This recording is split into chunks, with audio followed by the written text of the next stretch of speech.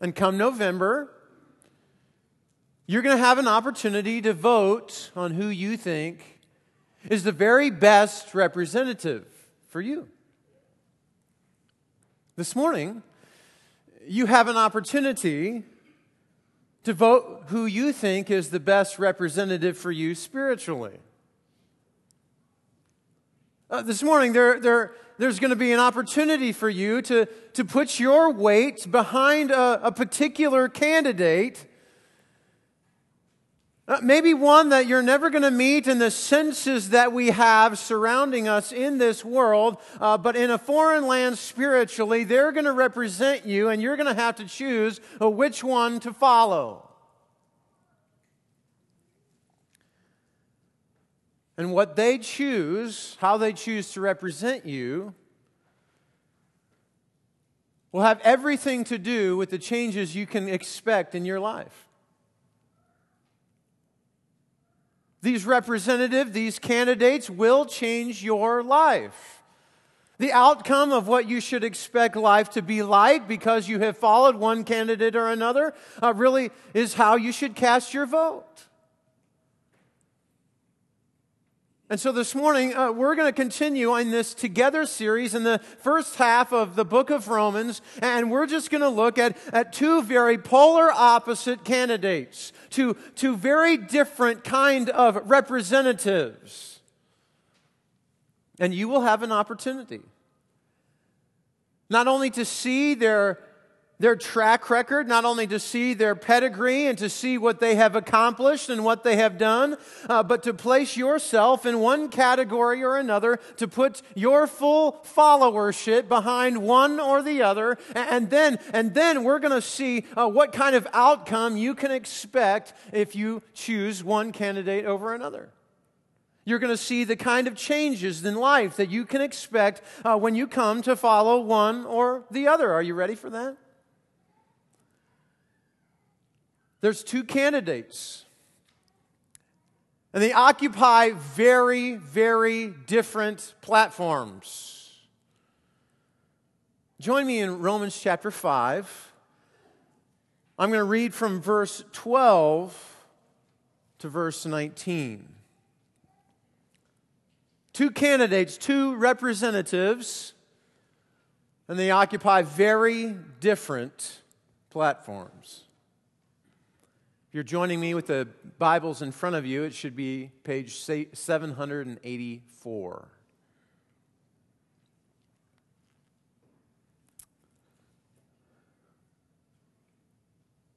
Verse 12.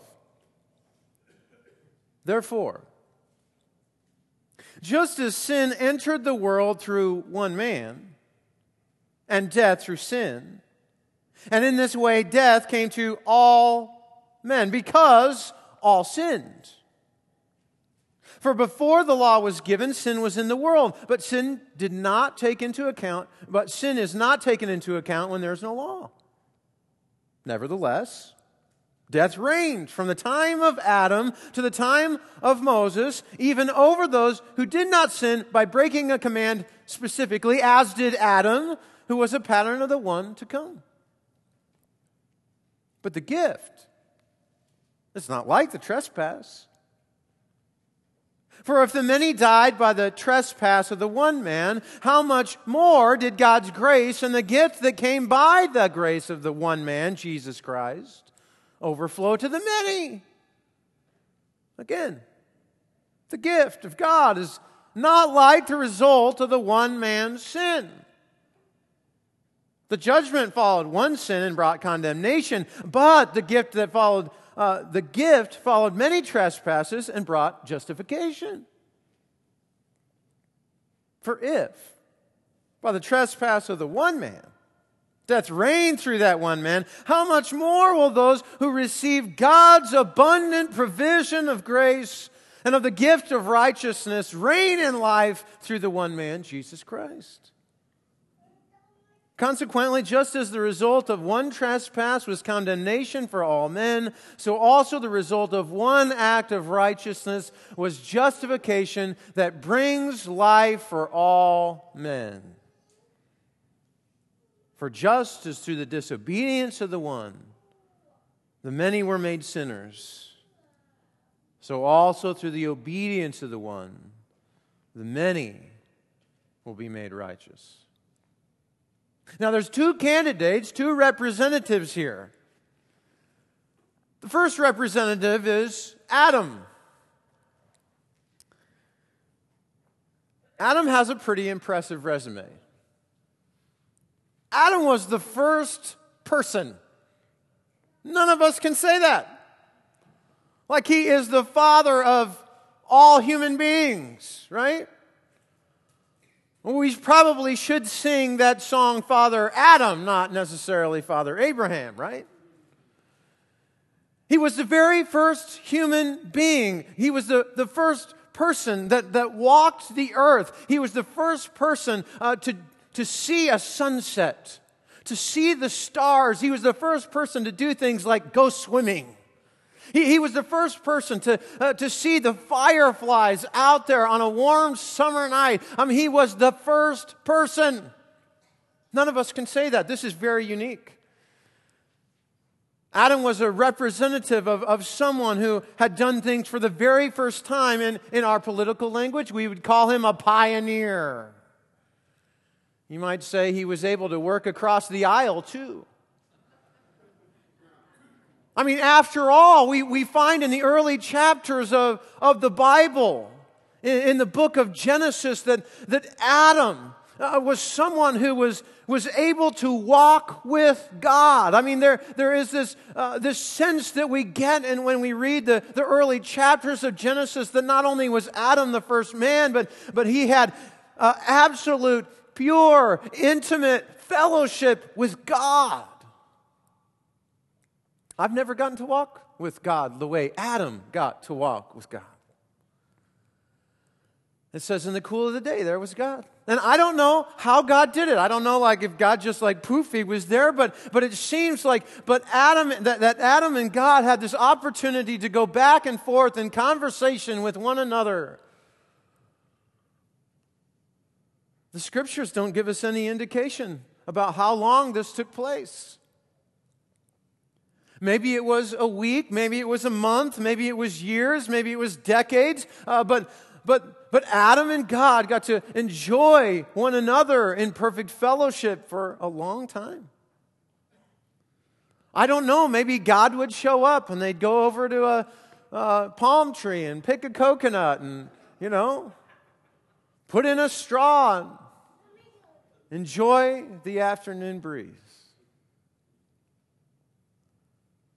Adam's got a pretty impressive record of work, too. Maybe you notice if you read the opening chapters of Genesis in the very beginning, God gave meaningful work to Adam. One of the primary things, all of us love going to the zoo. Adam named all of the animals. All of them. I don't know how long this took him. I don't know if God lined them all up in front of him, but he got to name all the animals. Now we have maybe some questions about why Adam called the aardvark. But he has done some pretty impressive work, and God gave it to him. Now things get a little rocky after that for Adam. In fact, the headline come the next chapter, after we have recognized this pure fellowship with God, just might well read, Adam eats apple, forced to resign. And he's cast from this perfect fellowship with God, and we get a little sense that maybe Adam has to go into business for himself. He starts creating a clothing line made out of fig leaves. And he has to go away. And we recognize, maybe more so than any other time in Scripture, that this perfect, great, intimate fellowship with God has been broken. That it is no more. That God is not showing up in the cool parts of the day just to hang out with Adam and to enjoy each other's company. What you need to know about Adam here is that he's your representative. In fact, Adam becomes a representative of all who would follow him. All of humanity follows the blueprint that Adam shaped and molded.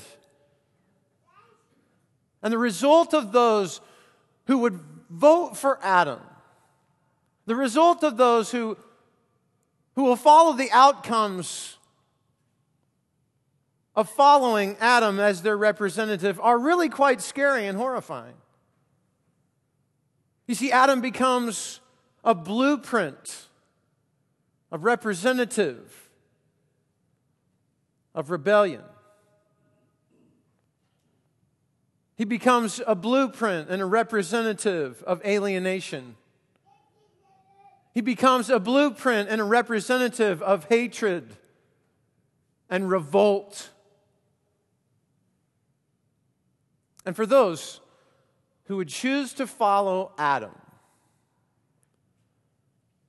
well, the outcome is rather striking. If you go to Genesis chapter 3,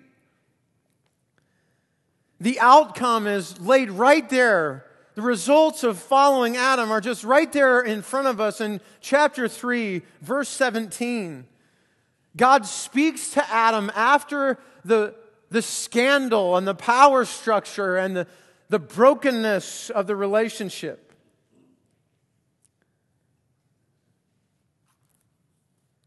And he says in verse 17, to Adam, he said, because you listened to your wife and ate from the tree about which I commanded you that you must not eat of it.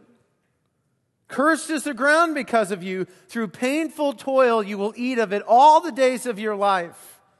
And it's going to produce thorns and thistles for you. And you're going to eat the plants of the field. And by the sweat of your brow you're going to eat your food until you return to the ground, since from it you were taken. For dust you are, and dust you will return. It's the curse, isn't it? And it had all kinds of wide-ranging effects. And we can anticipate death. Death physically, death spiritually. Hard work, hard labor. Walk through with me, would you? Go back to Romans chapter 5. Notice as we begin to walk through the kind of results that are expected for those who choose this particular representative. In verse 12, he says, just as sin entered the world through this one man, death through sin. And this death came to all men because all sinned. In verse 14, he says, nevertheless, death reigned from the time of Adam to the time of Moses, even over those who didn't sin by breaking a command like Adam did. And he was a pattern of the one to come. If you look at the verse 15 in the first half, he says, for if the many died by the trespass of the one man, there's death again. In verse 16, he says, the judgment followed one sin and brought condemnation. In verse 17, he says, by the trespass of the one man, death reigned through the one man. In verse 18, he says, the result of the trespass was condemnation for all men. Do you begin to get the picture of the result of those of us who say, I'm just going to plow my straight row right behind Adam?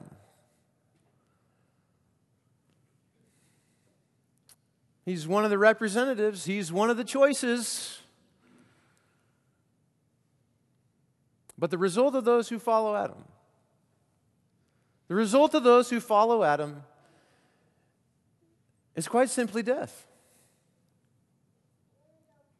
Now, you have an opportunity. There are two candidates.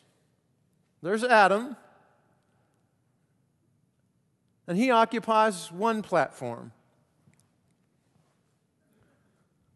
And there's Christ. There's Jesus. And he occupies a very different platform, doesn't he? You see, Jesus isn't the first man, but he's the only Son of God. And he decides that he's going to go from heaven to earth and be born in a very unusual sort of way, in very unusual sorts of circumstances. He's going to grow up in this poor home, and for 30 years, we're not going to see a whole lot of what Jesus is doing. Maybe he's just making chairs and tables, being a good carpenter's son. And then Jesus, for 3 years, goes about ministry, gets into lives of people, performs miracles, and pours his life into 12 disciples. And at the end of all of it, he decides that the best thing for his representation before God and for you is to die, to sacrifice himself. And he does it so that he can be a new kind of representation. He can be a new Adam, you might say. Notice the sacrifice that Jesus makes.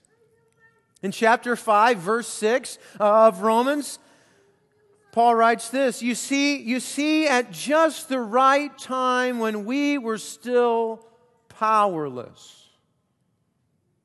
Meaning we had weakness to hold on to. Christ died for the ungodly. In verse 8, he comes back, he says, but God demonstrates His love for us in this: while we were still sinners, Christ died for us. This was what Jesus has done. This was where Jesus was going. So the question is, well, what kind of results can we expect if we follow Jesus? What kind of changes in our lives can we expect when Jesus is the one that we choose to put our faith in? Well, there's all sorts of things that we could say. There's all sorts of results that come from following this particular representative. But notice really with me the first 5 verses in Romans chapter 5. He's going to start with peace, he's going to move to access, and then he's going to end with hope. Notice what he says, verse 1 of chapter 5, therefore, since we have been justified through faith. In other words, those who have come along and said, I am going to vote for Christ, He's going to be my representative. He says, therefore, since we have been justified through faith, we have peace with God through our Lord Jesus Christ. Hey, if you want to make Jesus your representative, peace is going to result in your life. Man, that sounds pretty good. This idea of peace is this idea that I have a right relationship with God. How many of you, maybe I'm the only one, but when you were in school, right, like the very mention of the word principle, right, put fear into you, right? Like there was this angst inside of you, right? So sometimes in parenting with your children, you feel this, right? Students, right? You're like, I don't want my parent to come and see my room because there's this thing, right? They keep telling me. This idea of peace is when I walk into the house of God, none of that is present. I'm not worried about going into the principal's office. I'm not worried to go and have him see my room. We are relationally at peace. I get to have what Adam had in the garden now. Peace with God. So, hey, if you come along and you put your vote in this category with this representative, peace with God is going to result, and it will change you. What else does he say? He says in verse 2, through whom we have gained access by faith into this grace in which we now stand. We gain access. Now, some people think that grace and gaining access with Jesus is really just all about I'm going to believe in God. I'm going to engage in partnership with Him in His death and burial and resurrection and baptism, and then I'm just going to sit around and wait for heaven. Here I am, waiting. Right? And yet what Paul opens up for us is that those who would say that they would choose to follow Christ have an opportunity to stand right now in the present, in the grace that saves us. And it's not just so that we can wait around and go to heaven, it's so that every single day we can live the fullest life that God can possibly give. That we're not just sitting around waiting, that we're actively living out the very best life possible because His grace stands with us now. We have access to it, and we can go, oh man, I am shoveling in the grace. And here's the one I want. Here's the one I want to key in on. Here's the one that as I sit in worship services and I hear songs, tears become just flowing out of my face. Look at verse 3.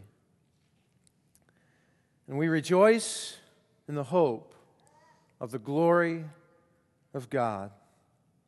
Not only so, but we rejoice in our sufferings, because we know that our suffering produces perseverance, and perseverance character, and character hope. And hope that does not disappoint us because God has poured out His love into our hearts by the Holy Spirit whom He has given us.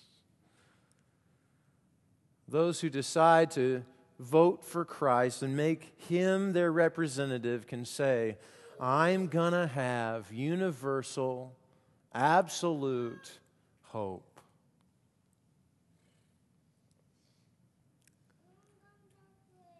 It's the kind of hope that's the hope for the long haul. It's the kind of hope that says, I'm not going to go to the mailbox and find it empty. It's the kind of hope that says, I'm not going to be left at the altar by God. It's the kind of hope that none of us will ever have to say, I was disappointed or shamed because I believed something that was wrong. This became real to me in June. Because hope happens, and hope is needed, and hope sustains when life goes wrong.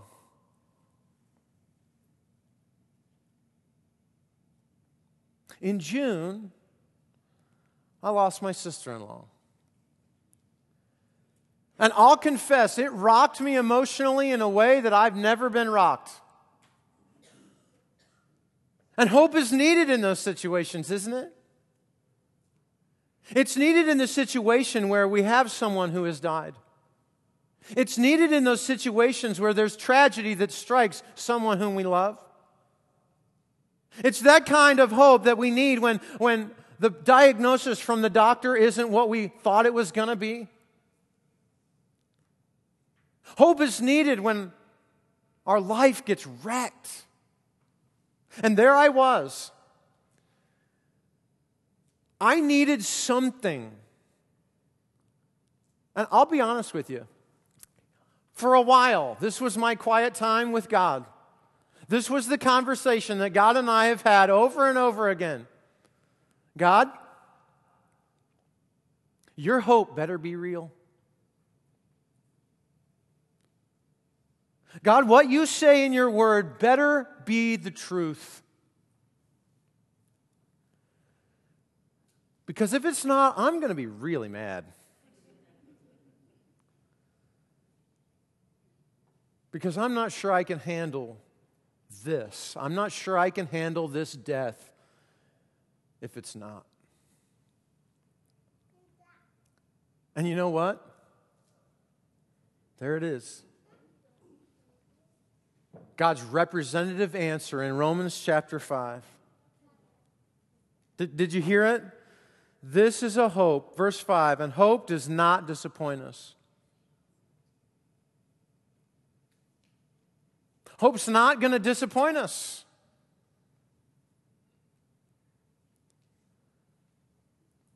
What I began with hope is going to sustain me,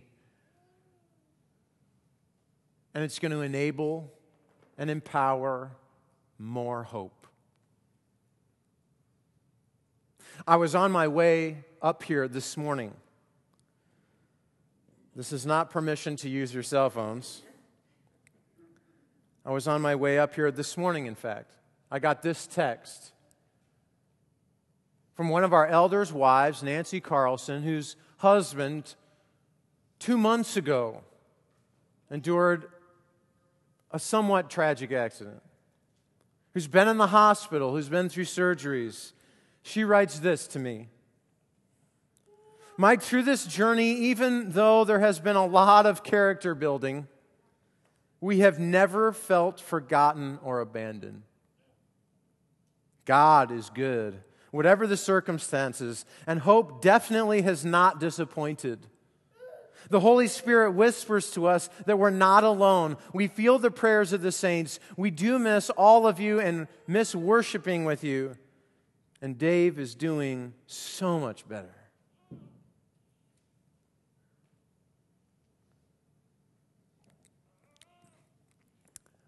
I don't know what life has handed you. I don't know what sort of thing that you have had to persevere through. But I can say this, if you choose to make Christ your representative, if you choose to follow Christ in faith and allow Him to make you right with God, then hope roars. Because when righteousness rules, hope roars. And it will roar for you universally, but you have to choose the right candidate. Gang, we need each other to produce the kind of hope and follow the representative of Christ. I hope that you'll take advantage of the life groups.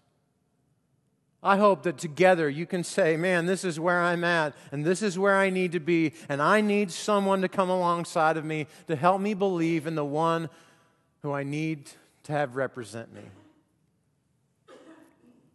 And if that's you, come tonight. And maybe you're here this morning and you're going, I want Christ as my representative. And if that's you, then you can come. And if the center aisle is too scary, then please hang out and talk with me or Josh or one of the leaders here, so that we can walk you through the steps of what it means to follow, have faith, immerse yourself in the waters of baptism and recognize fully who Christ is. There's 2 candidates. You get to choose. Let's pray. Lord, we love you. Thank you so much for your goodness. Thank you for your word that challenges our lives. And I pray, Father God, we'll choose the right candidate. And we'll follow the one who brings life. We love you. In Jesus' name, amen.